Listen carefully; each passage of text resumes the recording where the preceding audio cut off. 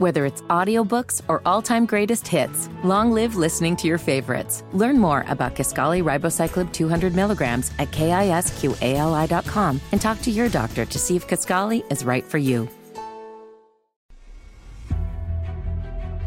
Davis steps under center.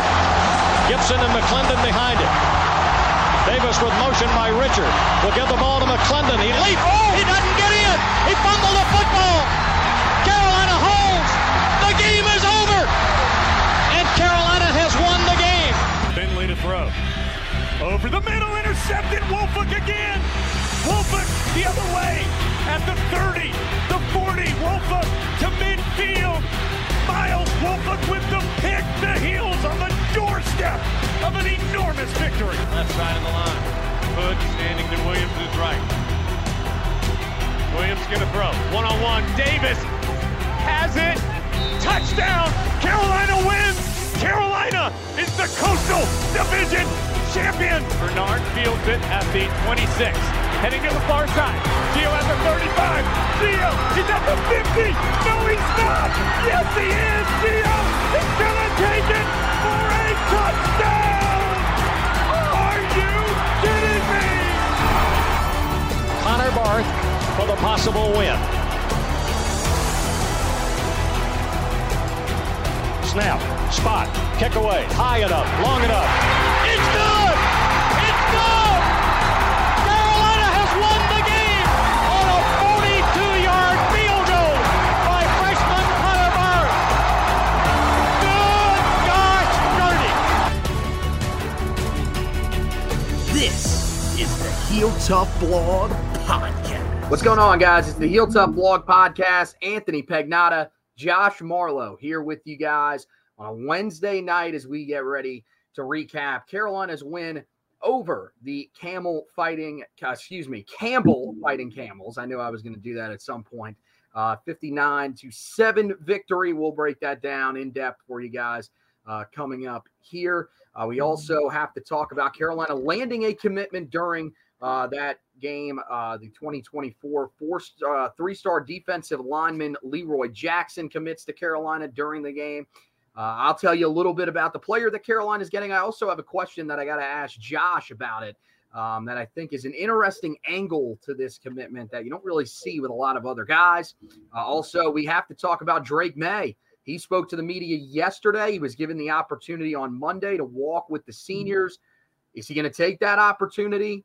And also, little hint at his future, at least where it stands at this point, at the end of the audio that we'll play for you. So make sure that you guys stick around for all of that. But we do have to start by talking about a somber note that came in to Carolina football earlier this week on Monday, and that is that former Tar Heel head coach and defensive coordinator Carl Torbush, he passed away earlier this week at the age of 72. This was revealed during East Tennessee's media availability on Monday afternoon.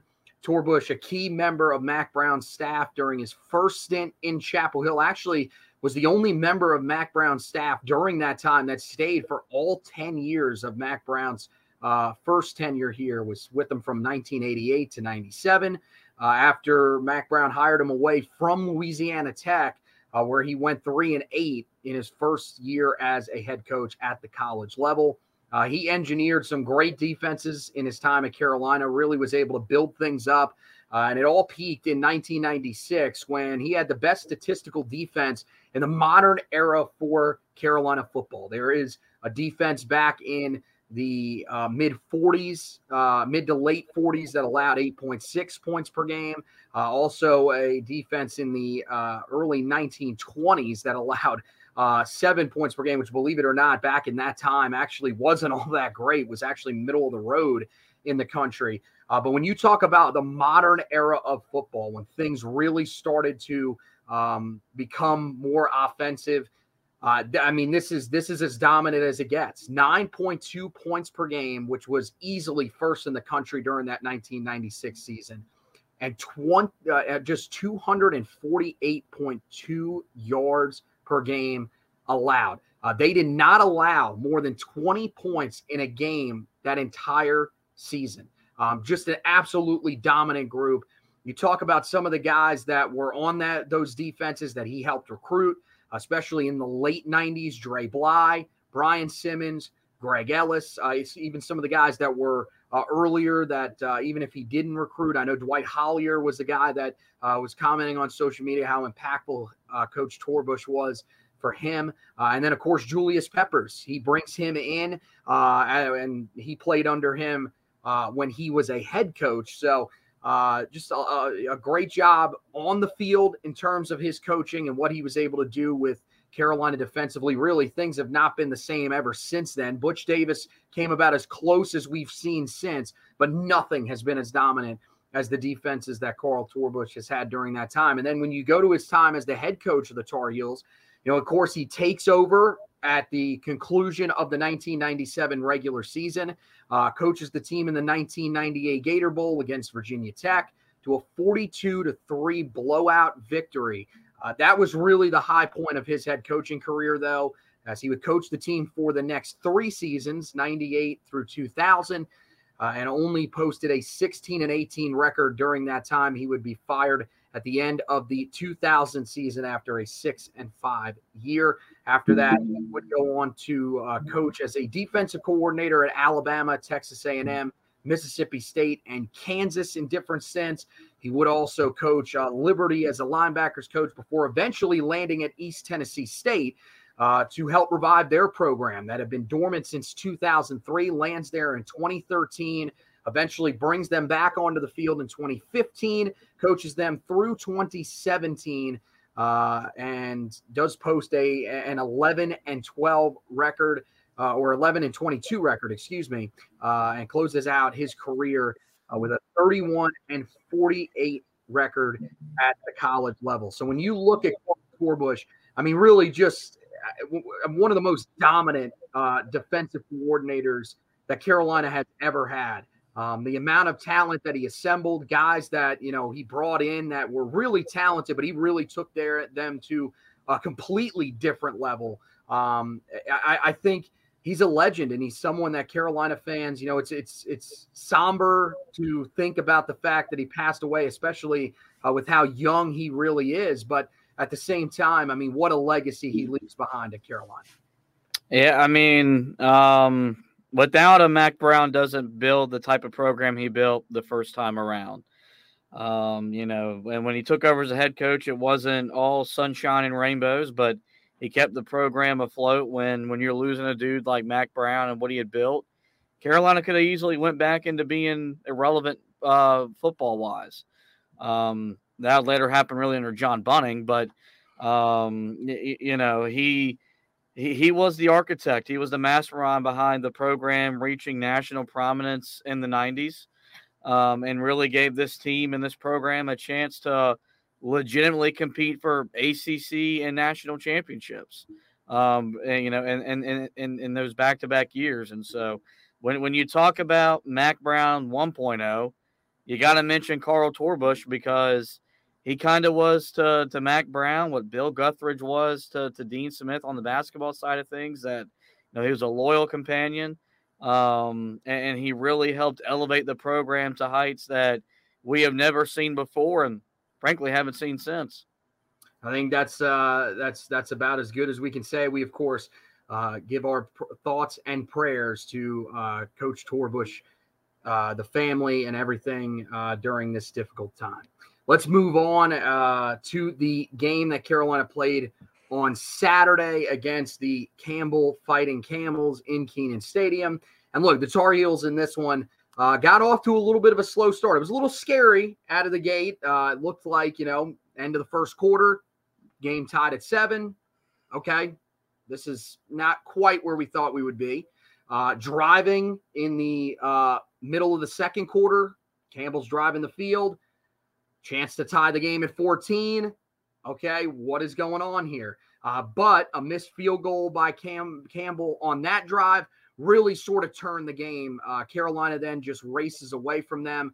You really got to give them a lot of credit. The team scores 14 points in a 2-minute and 9-second span to extend the lead to 28-7 right before halftime. They actually get the ball back right before halftime. Should have gone into the half 31-7 after an interception, first career interception for Marcus Allen. Carolina then extended the lead to 45-7 in the third quarter. It eventually allows the backups to enter the game. So they eventually got where they wanted to go. But I would imagine, I mean, I was in the stadium and I me, of course, myself being a fan that has seen, watched this program for a while, thought to himself, oh my gosh, there is no way that this is actually going to happen. We've seen it before. The one that comes to mind for me against an FCS opponent, there's a couple of them really. You had the game against Liberty before Liberty was an FBS school. When Carolina played them back in 2014, a year where people were excited heading into the season after the way they finished in 2013. And you were thinking, okay, why are we struggling against this team? And also there was a game, I don't remember the exact year, but there was a game under Butch Davis where Carolina struggled with McNeese State. And I was sitting there saying to myself, is this going to be one of those games? Is this team really going to let what happened against Virginia and Georgia Tech extend into a game against Campbell? But you got to give these guys a lot of credit, give the coaching staff credit, but really give the players credit for standing up and eventually finding their groove again and racing away the way they should have against Campbell. Yeah, I mean, I don't know how much credit you should give them because you did what you were supposed to do at home against an inferior opponent. Like, it was supposed to look the way that it looked from the second quarter on. And so I think we should have expected them to maybe sleepwalk through the first quarter just because there's going to be that hangover effect after back-to-back losses.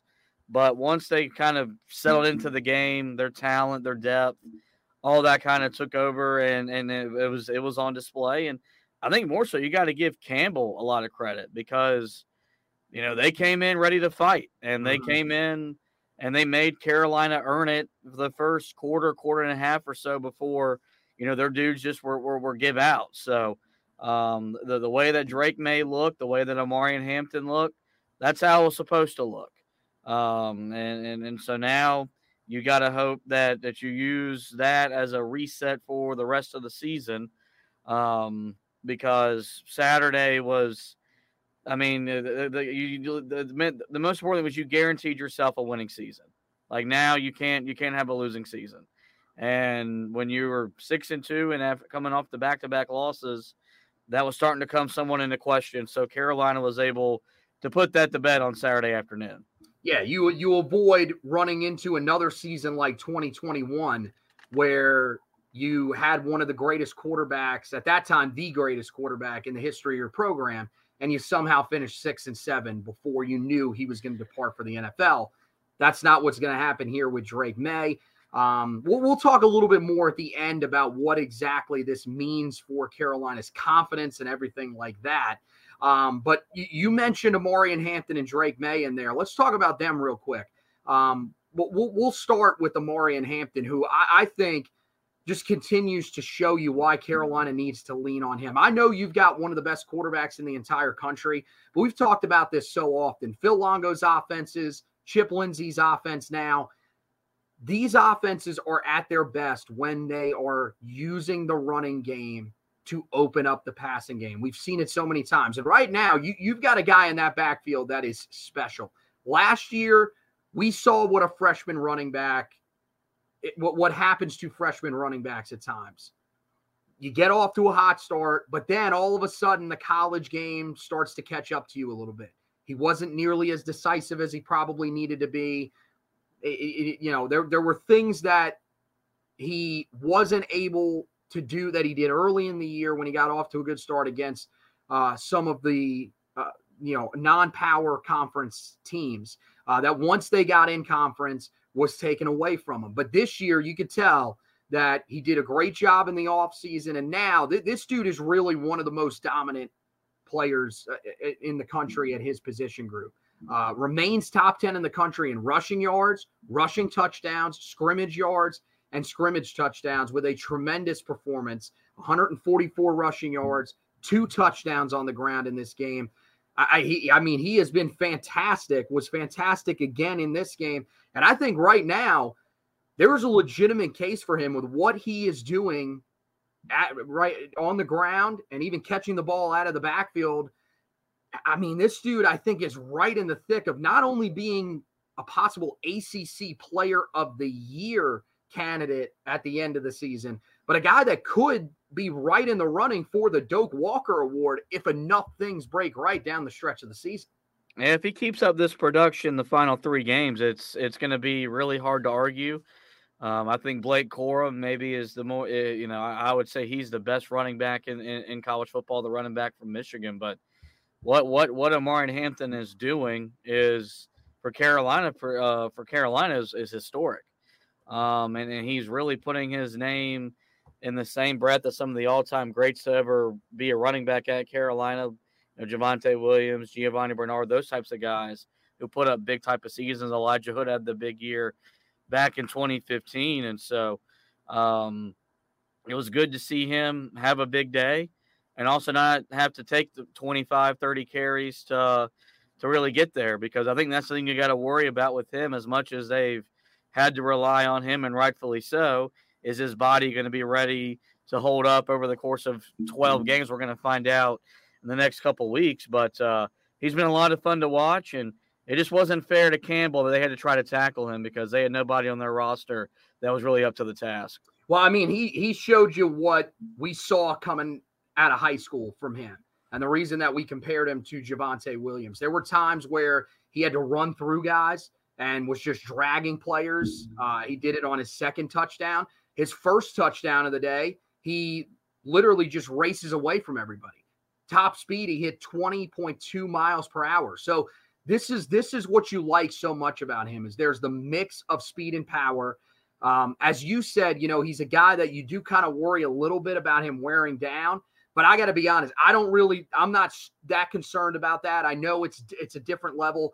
This dude came from a high school in Cleveland High School where he played his high school football and was dominant at, where he ran the ball. I mean, it was 35, 40 times a game. Like they used him like a bell cow, if I've ever seen it. So he's used to handling this type of load. Carolina's not going to probably have him carry the ball 40 times in a game. I mean, look, if it's working and they need to use him 40 times in a game, go ahead. But he really does look the part of just a dominant back that Carolina hasn't really seen, since Javonte Williams. Yeah, they had and Michael Carter. They had Ty Chandler, who had a really good year, but it wasn't on this level. And this guy, I think, to be fair to Javonte Williams and Michael Carter, if they had to do it, they probably could have reached the numbers that Elijah Hood did. This guy's going to probably get right around the same type of numbers that Elijah Hood did in 2015, which is remarkable. So I think, I think this offense right now, with him playing the way that he is, and then, you look at the way Drake May's playing, reached 20 touchdowns on the season, which is right up there near the top of the country so far this year. An incredibly efficient performance from him in this game. I mean, this is the type of performance that Carolina wants from their starting quarterback as often as they can get. 310 yards, 4 touchdowns. To do it on just 16 completions is amazing. Like, this guy is feeling it right now. But he knows, look, I have to make the most of the opportunities that I have out there, because right now, the way they are running the ball, they're not wanting to stand back there and just go air raid. But he is playing tremendous football right now. And I think, look, there's some really good players in the ACC. Jordan Travis will be right up there, as well as, a couple other guys, especially, I know Jawar Jordan, the running back from Louisville, will be up there as well. Maybe their quarterback, Jack Plummer. But I think both him and Hampton, I think they've got a legitimate chance, to let this thing play out. I think both of them probably have a chance to be ACC Player of the Year as of right now. Yeah, I think Carolina's got to make the ACC title game. I think Jordan Travis maybe already just locked up that award, just given what he's done for Florida State, quarterback, power program, national brand. And if he continues to produce without all of his dudes, because his whole entire receiving core is basically hurt, it's going to be hard to not give him that award. But if Drake puts up the type of numbers he's put up, and even in the losses, but those losses turn to wins, and Carolina gets the help that they're going to need to get to Charlotte, it's hard to envision that help coming with the way Louisville's just pounded really good football teams the last couple of weeks. It's going to be hard not to give him that award. So he's been fantastic. He's really overcome what was a up and down start to the season with some turnover issues. He's really cleaned that up. He's among the nation's leader in touchdown passes, up there in yards. The deep ball it looks as good as it ever has. So he's rounded into form, and he's given Carolina a chance every week to win. It's just been the defense hasn't done their part, as we've grown accustomed to the last 10 years. Yeah, I mean, look, the defense did their part the other day, but it took them a little while, and eventually they were able to find their stride. But, I think right now you're just hoping that this offense, especially with where the running game is at, and now you couple that with the way that May's playing, this is an offense that can score in the 40s in just about every game because – I know these offenses you're getting ready to face aren't that great, but we saw the offenses at the end of last year that Carolina faced that weren't that great and still were able to put up points. So, yeah, at this point, that's probably the expectation for this offense every time they go out there, which is sad, but it's ultimately the state of reality that we're in. Let's go to his backup quarterback real quick. And this, we'll talk about both sides of the ball here with some of the young guys, but Connor Harrell, I think, was the guy that stood out the most. We've talked so much about what, we did it mostly during fall camp. And now, we haven't talked about him a lot now, but there's been some times where people have brought up, especially last week, there was a report that Michael Pratt, who is the starting quarterback at Tulane right now, which is arguably been over the past 2 years, the best group of 5 team in the country. They have a chance to go back to a New Year's Six bowl game again this year, that he could potentially enter the transfer portal, look to go to a power conference team this offseason. Carolina fans, a couple of them brought up, is this a possibility with Drake looking like he could possibly move on, which we'll talk about that here in just a few minutes. But, Connor Harrell is kind of the guy that a lot of people have pushed onto the back burner and said, okay, Carolina is going to need to bring in a transfer quarterback. Well, on Saturday, Connor Harrell showed that, yeah, you may need to bring in a transfer quarterback, but that doesn't mean that I'm going away. That doesn't mean that I'm not going to put up a fight next offseason if Drake May is, in fact, gone. 4 for 4, 71 yards, and a touchdown. The touchdown was an unbelievable touch pass on a deep throw to Chris Culliver. I mean, drop this thing in a bucket. That was one of the best deep throws that you're going to see from a Tar Heel quarterback. It was fantastic. Two carries on the ground, 61 yards, and a touchdown. Remember I told you just a few minutes ago about Amari and Hampton reaching 20.2 miles per hour? Connor Harrell reached 21.1 miles per hour on his quarterback run, which was the 5th fastest speed of any player that played in college football the other day, according to Real Stats, which is just insane to see him reach that speed. So he kind of showed you a little bit of what Carolina saw when they brought him in. He's got that big arm. He's going to be able to do some things on the ground for you. I thought it was a great showing the other day for Connor Harrell, and shows that he's going to be a guy that is going to be a factor in the battle to replace Drake May whenever that is. I mean, you got to take what he did with a grain of salt given the competition level, but I've never operated as if he wasn't going to be the guy going into next year anyway, because I think the one thing that we've come to expect under Mac Brown 2.0 is Carolina's going to get good quarterback play. No matter who's at quarterback, you got it with Sam Howell. I think if Carolina would have transitioned from Howell to Jacoby Criswell, I think Jacoby Criswell would have been a very good quarterback, but you go to Drake May. And so if Connor Harrell ends up being the guy, I think he's going to be a dude that's going to make a lot of plays and could be the next guy in your quarterback lineage that has been vastly improved since Mac Brown returned for a second stint. So I'd love to see, him do it against a Power 5 opponent, because I think that would really just further instill your belief in him and maybe make it easier for Carolina not to go get in the portal this upcoming offseason to bring a quarterback in. I don't see that happening. I don't think Carolina's blowing out any of their opponents to finish the regular season. But, as for me, I've always thought he was going to be the next guy in line, and you could see why with some of the plays he made on Saturday. Yeah, I have always thought they're probably going to bring in somebody else to compete with him, because it was based on what we'd seen from him in some of the spring games and everything like that.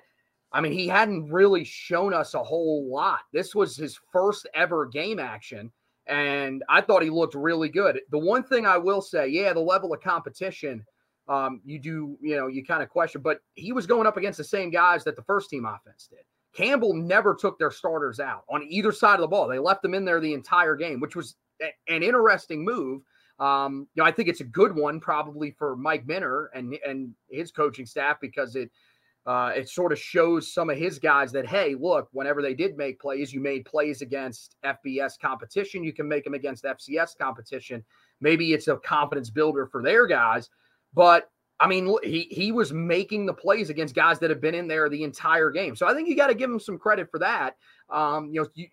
If you could see him in there against Power 5 competition, I guess that'd be good. But the thing is you'd be playing backups. Like, I don't really know how much better that is than playing starters at the FCS level, to be honest with you. They're better players than FCS players. How much better? Some of these freshman guys that you're going to like, there are some guys that are backups on defense. Do you really think they're better than FCS starters right now? I would like to think so. If not, that's a problem. It's just the nature. Like, we knew going in, like, you just can't really take a whole lot from what you did the other night. Like, you beat an FCS opponent by 52 points. Like, that's what it was supposed to look like. And you were playing starters that were worn down by the time you enter the ball game. Like, they weren't fresh. So, like, that plays a factor into it. So, have you seen the other quarterbacks, though, that have come in at times? Like, Jacoby Criswell came in against Western Carolina a couple times in his career, and he was not good against them at all. So, first action for Connor Harrell against somebody that's not his own teammates. I'm not saying that you should crown the dude as a Hall of Famer. He's not going to be a Ring of Honor guy. But at the same time, like I said, and I think he stepped up. I think he showed you why he's going to be, in my opinion, he's going to be the quarterback next year for the team. But, like, I wasn't sitting there oohing and ahhing over what he did against, worn down FCS starters. That's all I'm saying. So you go over to the defensive side of the ball. I don't know how much you were excited by any of the guys that were playing there, but for me, like, Amari Campbell, I thought was outstanding. I think you saw that there is definitely something there. Now, for him, to his defense, as opposed to Connor Harrell, he was in there almost the entire game. He was in there, I think it was like the first or second drive. He was out there for Power Eccles. Not sure why. Don't know if Power Eccles got banged up and they took him off the field real quick. But he was out there with Cedric Gray, and he was making plays early in the game. You can see that there is something there. We've seen him out there at other times during the year. I've been pretty encouraged with what I've seen from him, and I think he was really the guy that stood out the most to me. But there were some other guys. A lot of guys got opportunities. I think it was 83 overall players on the team got a chance. But, specifically defensively, I thought it was him. And then later in the game, I really liked what I saw from Tyler Thompson once he got in there. Again, playing against guys, the same guys that the starters were going up against, played against he was playing off the left edge for Carolina. Technically, I guess the right edge for Carolina, against the right tackle, Taylor McClellan, who was their best offensive lineman coming into the game. He honestly looked better than some of Carolina's starters against them. Now, again, it's late in the game. Guys have gotten worn down. But I thought you saw some encouraging things from some of these guys that I think you can take away. It's hard to really say that this means they're automatically going to be good players. But these are the types of things you want to see. You want to see some of these guys that stand out in these types of games when they get the opportunity. And to me, those were the two guys that stuck out on that side of the ball. It helps build clarity going into the offseason because you have some tape to grade some of these players on and evaluate them. And you talk about building depth. You build depth. Yes, you do it in training camp with your position battles. But the really good teams build depth by blowing people out and getting a chance to play their backup dudes significant minutes. And Carolina did that at the beginning of the year where you were winning 5 of your first 6 games by double digits. So you got to build a little bit of depth. Clemson played a game earlier this year where they played like 111 dudes, which I don't even know how mathematically that's even possible. But that's all the walk-ons. They have so many that want to be a part of the program. So, you know, like that's what I looked at it was that you got a chance to see some dudes that if you're really going to take the next step defensively, you're going to need some of these guys that played the other day to take a step forward. Put something on film that you can look at and really grade. You got that the other day. Like, and I thought that was the best part was that you got to see guys. You know, I thought Kendrick Bingley-Jones was a guy who's battled injuries, but when he was on the field, made some plays. So that's what you got to be excited about was that you got to see some other dudes making plays. And now you got to hope, like, yeah, are those dudes going to see the field the next 3 games? No, probably not. But you might see those guys in a bowl game if so, because you're going to have dudes that enter the transfer portal. You're going to have dudes that are going to go pro. We talk about bowl season. The most important thing now is those 15 practices you get more so than the game itself. It's going to be really big for a lot of those guys you saw on the defensive side of the ball. And so that's why you got to like that Carolina didn't, you know, mess around and have to play their starters deep into the second half. You were able to get your starters off the field early, save them really a game's worth of hits on their body. And then you got a chance to evaluate a bunch of different guys on that side of the ball that are going to play a role for you starting next season. All right, let's talk about the one negative in this game, and that was the coaching decisions that just made no sense. Clearly the biggest one is the special teams error right before halftime. I don't really understand what the idea was there. I don't know if it's you're blowing an opponent out. You know it's an FCS opponent. They shouldn't be able to claw back into the game. I mean, you get into field goal range with 9 seconds to go. You have plenty of time to get up there, spike the ball, and bring out the field goal unit. You instead decide that you want to try to rush the field goal unit onto the field, which, okay, you've practiced that plenty of times before. 9 seconds. I mean, it's close, but you can usually get it on. The problem is that you rush everybody on except the holder and the kicker, who actually have to be who are the guys that have to execute the actual kick. I don't. That was one of the oddest moments that I have ever seen. And I mean, again, maybe I'm reading into it too much because it's an FCS team and maybe they're trying something. To me, I do not understand how, coaching wise, you, 1, don't do the smart thing and spike the ball. And 2, how do you not have everybody lined up? Like, that is on Larry Porter. That's on Mac Brown. How do you not have these guys all around one coach on the sideline? Everybody is together. All 11 players that are going on the field, or however many, if there's somebody that stays on, that's on the offensive line or that is playing tight end, whatever, that's a part of the kicking unit as well. How do you not have all those guys around the coach ready to go? It's as if everybody on the sideline did not know what the plan was. There were people thinking that there were different plans. I mean, that was just that was a horrible, horrible moment for Carolina, and I could not believe that sitting there watching. That's not a team that practices that, because I refuse. How do you not practice that? You have. Look. You are not going to have to use that many times in a season, if ever. That is a play that you need to practice. I mean, I'm not going to say once a practice, but it's got to be at least once a week. You have to practice. Hey, if we get in a situation where we don't have timeouts, we got to run these dudes out there. We have to work on what we are going to do and make sure that everybody is communicating right. That's what it seemed like to me. Nobody communicated to Burnett. More than likely what happened, Burnett was probably warming up on the kicking net and wasn't told, or he didn't hear, whatever, and wasn't ready. Someone's got to notice that. Hey, Noah and Cole Maynard, they're not standing near us. Where are they? We need them here. We're trying to execute this play. I just what the hell, man?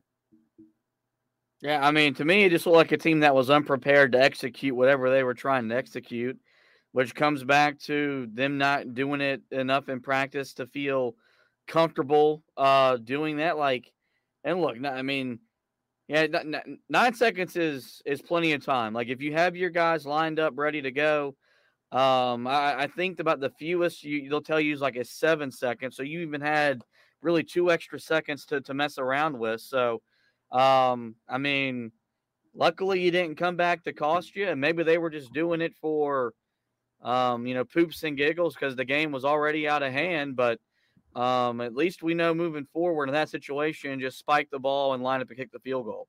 Oh yeah, there's no doubt about it. The other thing, coaching-wise here, before we move on, talk a little bit about Drake May and the commitment that Carolina received during the game.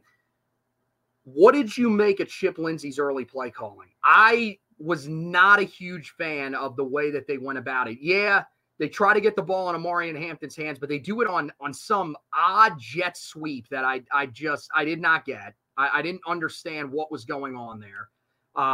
They don't end up using a traditional run on the first drive at all, have to punt the ball away, 3 and out. And then on the third drive of the game, after they drive down, score a touchdown, they come back on the third drive of the game. And for some reason, they get into a 3rd and 8 situation in Campbell territory, and they decide to basically punt on the drive and run the football on 3rd and 8, pick up 2 yards, punt the ball back. To me, this is now a trend that's becoming a little scary with Chip Lindsey. I didn't think it was an issue in the game against Georgia Tech, but 3 out of the last 4 games, Miami, Virginia, and now Campbell, I haven't been a huge fan of how he's gone about some of his early game plans. And I think, to me, I don't know if that's something that's going to continue, but it's got to be something that changes starting this weekend against Duke. Yeah, I mean, I'm not going to defend the first series because you said, a non-traditional run play. Drake May took a pretty bad sack that a quarterback his level shouldn't take. I think the first 2 run plays were honestly them just trying to figure out, can we try this and it work? Like, basically they were just experimenting. I don't think the first drive is the time to do it. I don't necessarily agree with it, but a lot of coaches in those types of games that they know is going to be out of hand, you're just kind of going to try new stuff and figure out what works.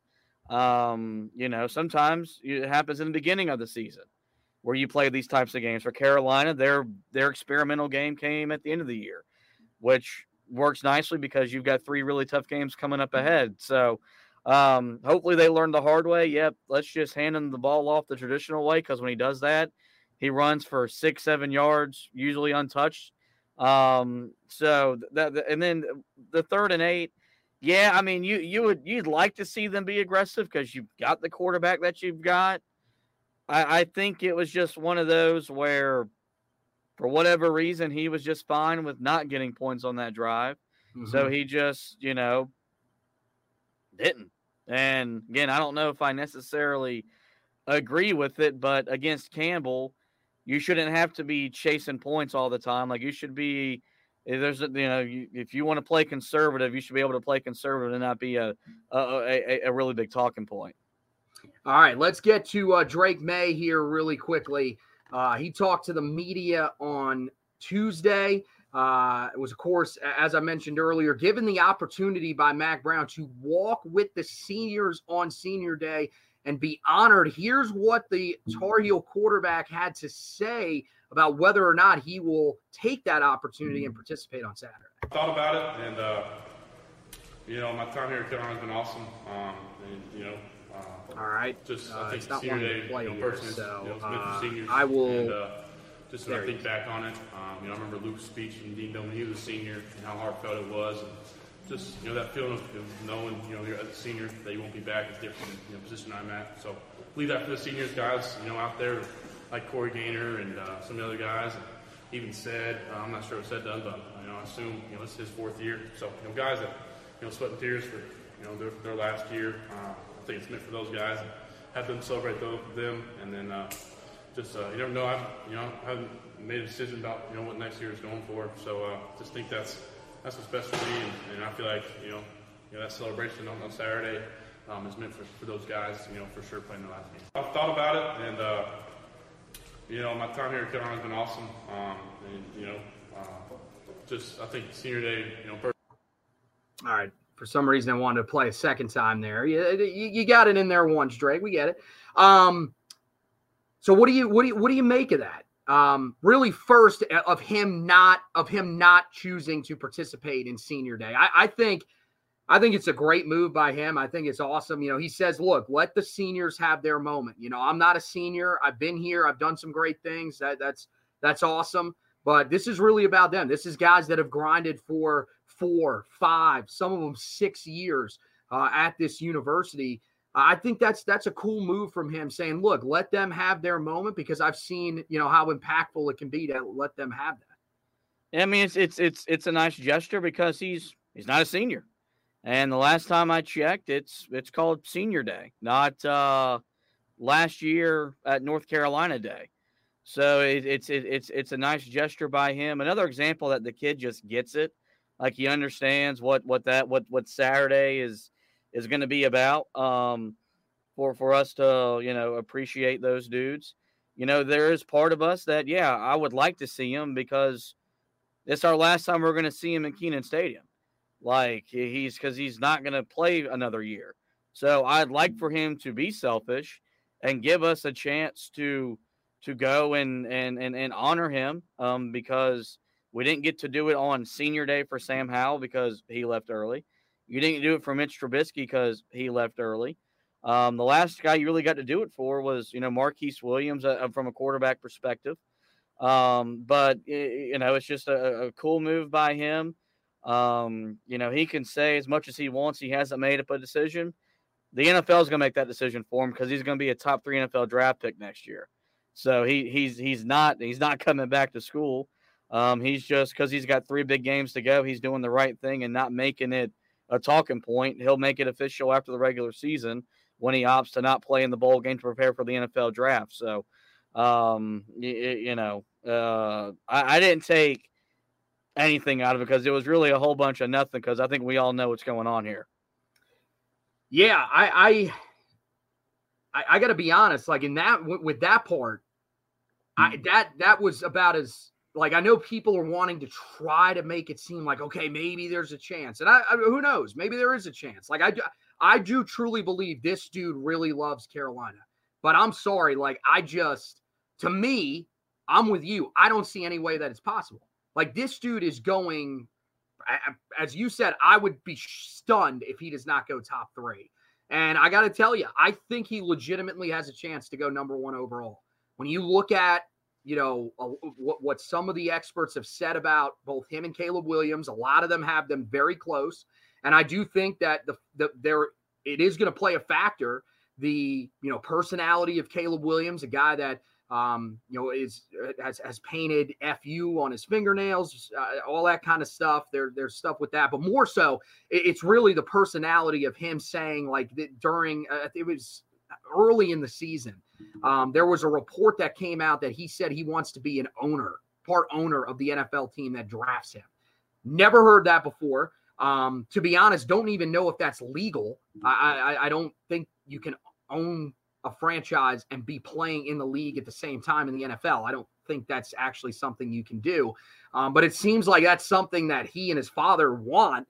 I don't know how that's going to play in NFL locker rooms. Or in NFL front offices, I should say. So, I mean, look, I think he's got a chance to be the number 1 overall pick. If that's the case, I think it's like Mac Brown said. Somebody asked Mac the other day, what do you think about Drake? Is this his final game? And he said, it'd be mine. So, yeah, I think that's pretty honest from Mack Brown. It shows that, he, as you said with Drake, he gets it. He understands that, look, if you got the opportunity, I'm not going to try to keep you here. I'm going to tell you to do what's best for you. And I think he'll probably be gone at the end of the season. In terms of not walking on senior day, you said we haven't really been able to honor a quarterback. Technically, we did honor Sam. Remember, Sam did graduate. If you do graduate in the classroom, you're a senior. They did honor him, remember, but he was hurt. It was against Wofford. Remember, he didn't play in that game because he got hurt. Oh, man, I cannot remember who they played the week before, but they chose to sit him out that game, allowed him to play, so that he would be at full health or close to full health against State. So yeah, technically you got to honor him, but I mean, he didn't even play in the game. Like you cheered him in the pregame, and then he went to the sidelines, and you didn't see him the rest of the day. So that really wasn't honoring a guy. So I think this will be a unique opportunity, and I think the way that they have to do it in this game is, look, this is why it's so important to win this game. Get the ball back late in the game. You take him out of the game. You let him have his moment where he waves to the crowd. Put in Connor Harrell. Let him take a knee or something like that. That's the way to do it. I think this is right. Honor these seniors, especially some of the guys that have been here a while, like British Brooks. Like, that guy deserves to have his moment. Not saying that Drake would ruin it, but I think the notion by Drake is an awesome one. Let those guys have their moment. Last thing that we'll talk about real quick before we get out of here, Tar Heels do land their 27th and probably final player in the 2024 class. It is a 3-star defensive lineman from the state of Georgia, Leroy Jackson. He is the number 1,103 overall player in the class, number 115 defensive lineman, 132 player in the state of Georgia. Some good things here. A little bit of versatility that I like about him. Shows some nice athleticism, like his size. And I think one of the things that you like the most about him, at least from my perspective when I turned on his tape, is his ability to shed blocks and get into the backfield. Carolina's defensive linemen have not been great at doing this. And look, he's a guy that's playing at the 6A level in the state of Georgia, pretty high level of football in that state. But it is going to be a learning curve moving up to the college level. This is really a guy Carolina's taken a flyer on, a guy that, came into this season on nobody's board. Last year as a junior in his first year on varsity, had just 29 total tackles, 3 tackles for loss, no sacks. Really quiet year, nondescript player for a high school in Georgia. This year, he has had a huge season. They just closed out their regular season, getting ready to go to the playoffs as an 8-2 football team.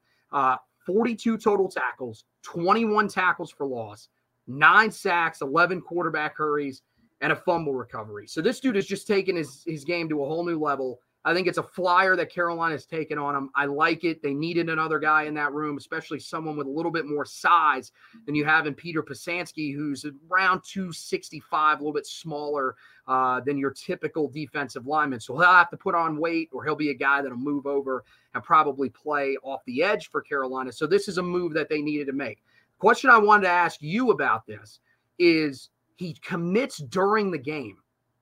This is odd to me. I've never seen this before, ever. I've seen guys that have committed after games, because they were on campus visiting, something like that.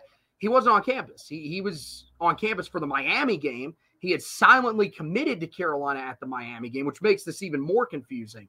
But he then waits and has a ceremony on a Saturday morning into afternoon. And for some reason, he ends up committing during the game. I mean, look, I'm not going to hold the kid. I'm not going to say anything super negative, but I just found it real odd that this happens during a game, almost kind of taken away a little bit from what Carolina's doing on the field at that time. It was just odd to me. Yeah, I mean, I'm not going to go that far. It was a 3-star prospect committing during a FCS game. So, it wasn't like you got, it wasn't like Drake May flipped his, commitment during, the ACC title game. Like if it was something like that. That's one where the staff probably would step in and say, look, you can't do that. You're too big of a prospect. But I mean, it's just weird. Like you have to, like inside Carolina, I waited admittedly until the next day to put an article up because I wanted to focus on the game. I was at the game. That was also part of it. But inside Carolina, like putting up an article, and I'm not saying anything against them. I think it was the right, they had to do it. A kid committed. But to see an article mid-game about a guy committing while the team that he's committing to is on the field, the coaches that he's committing to are coaching in a game, to me, it felt a little odd to me.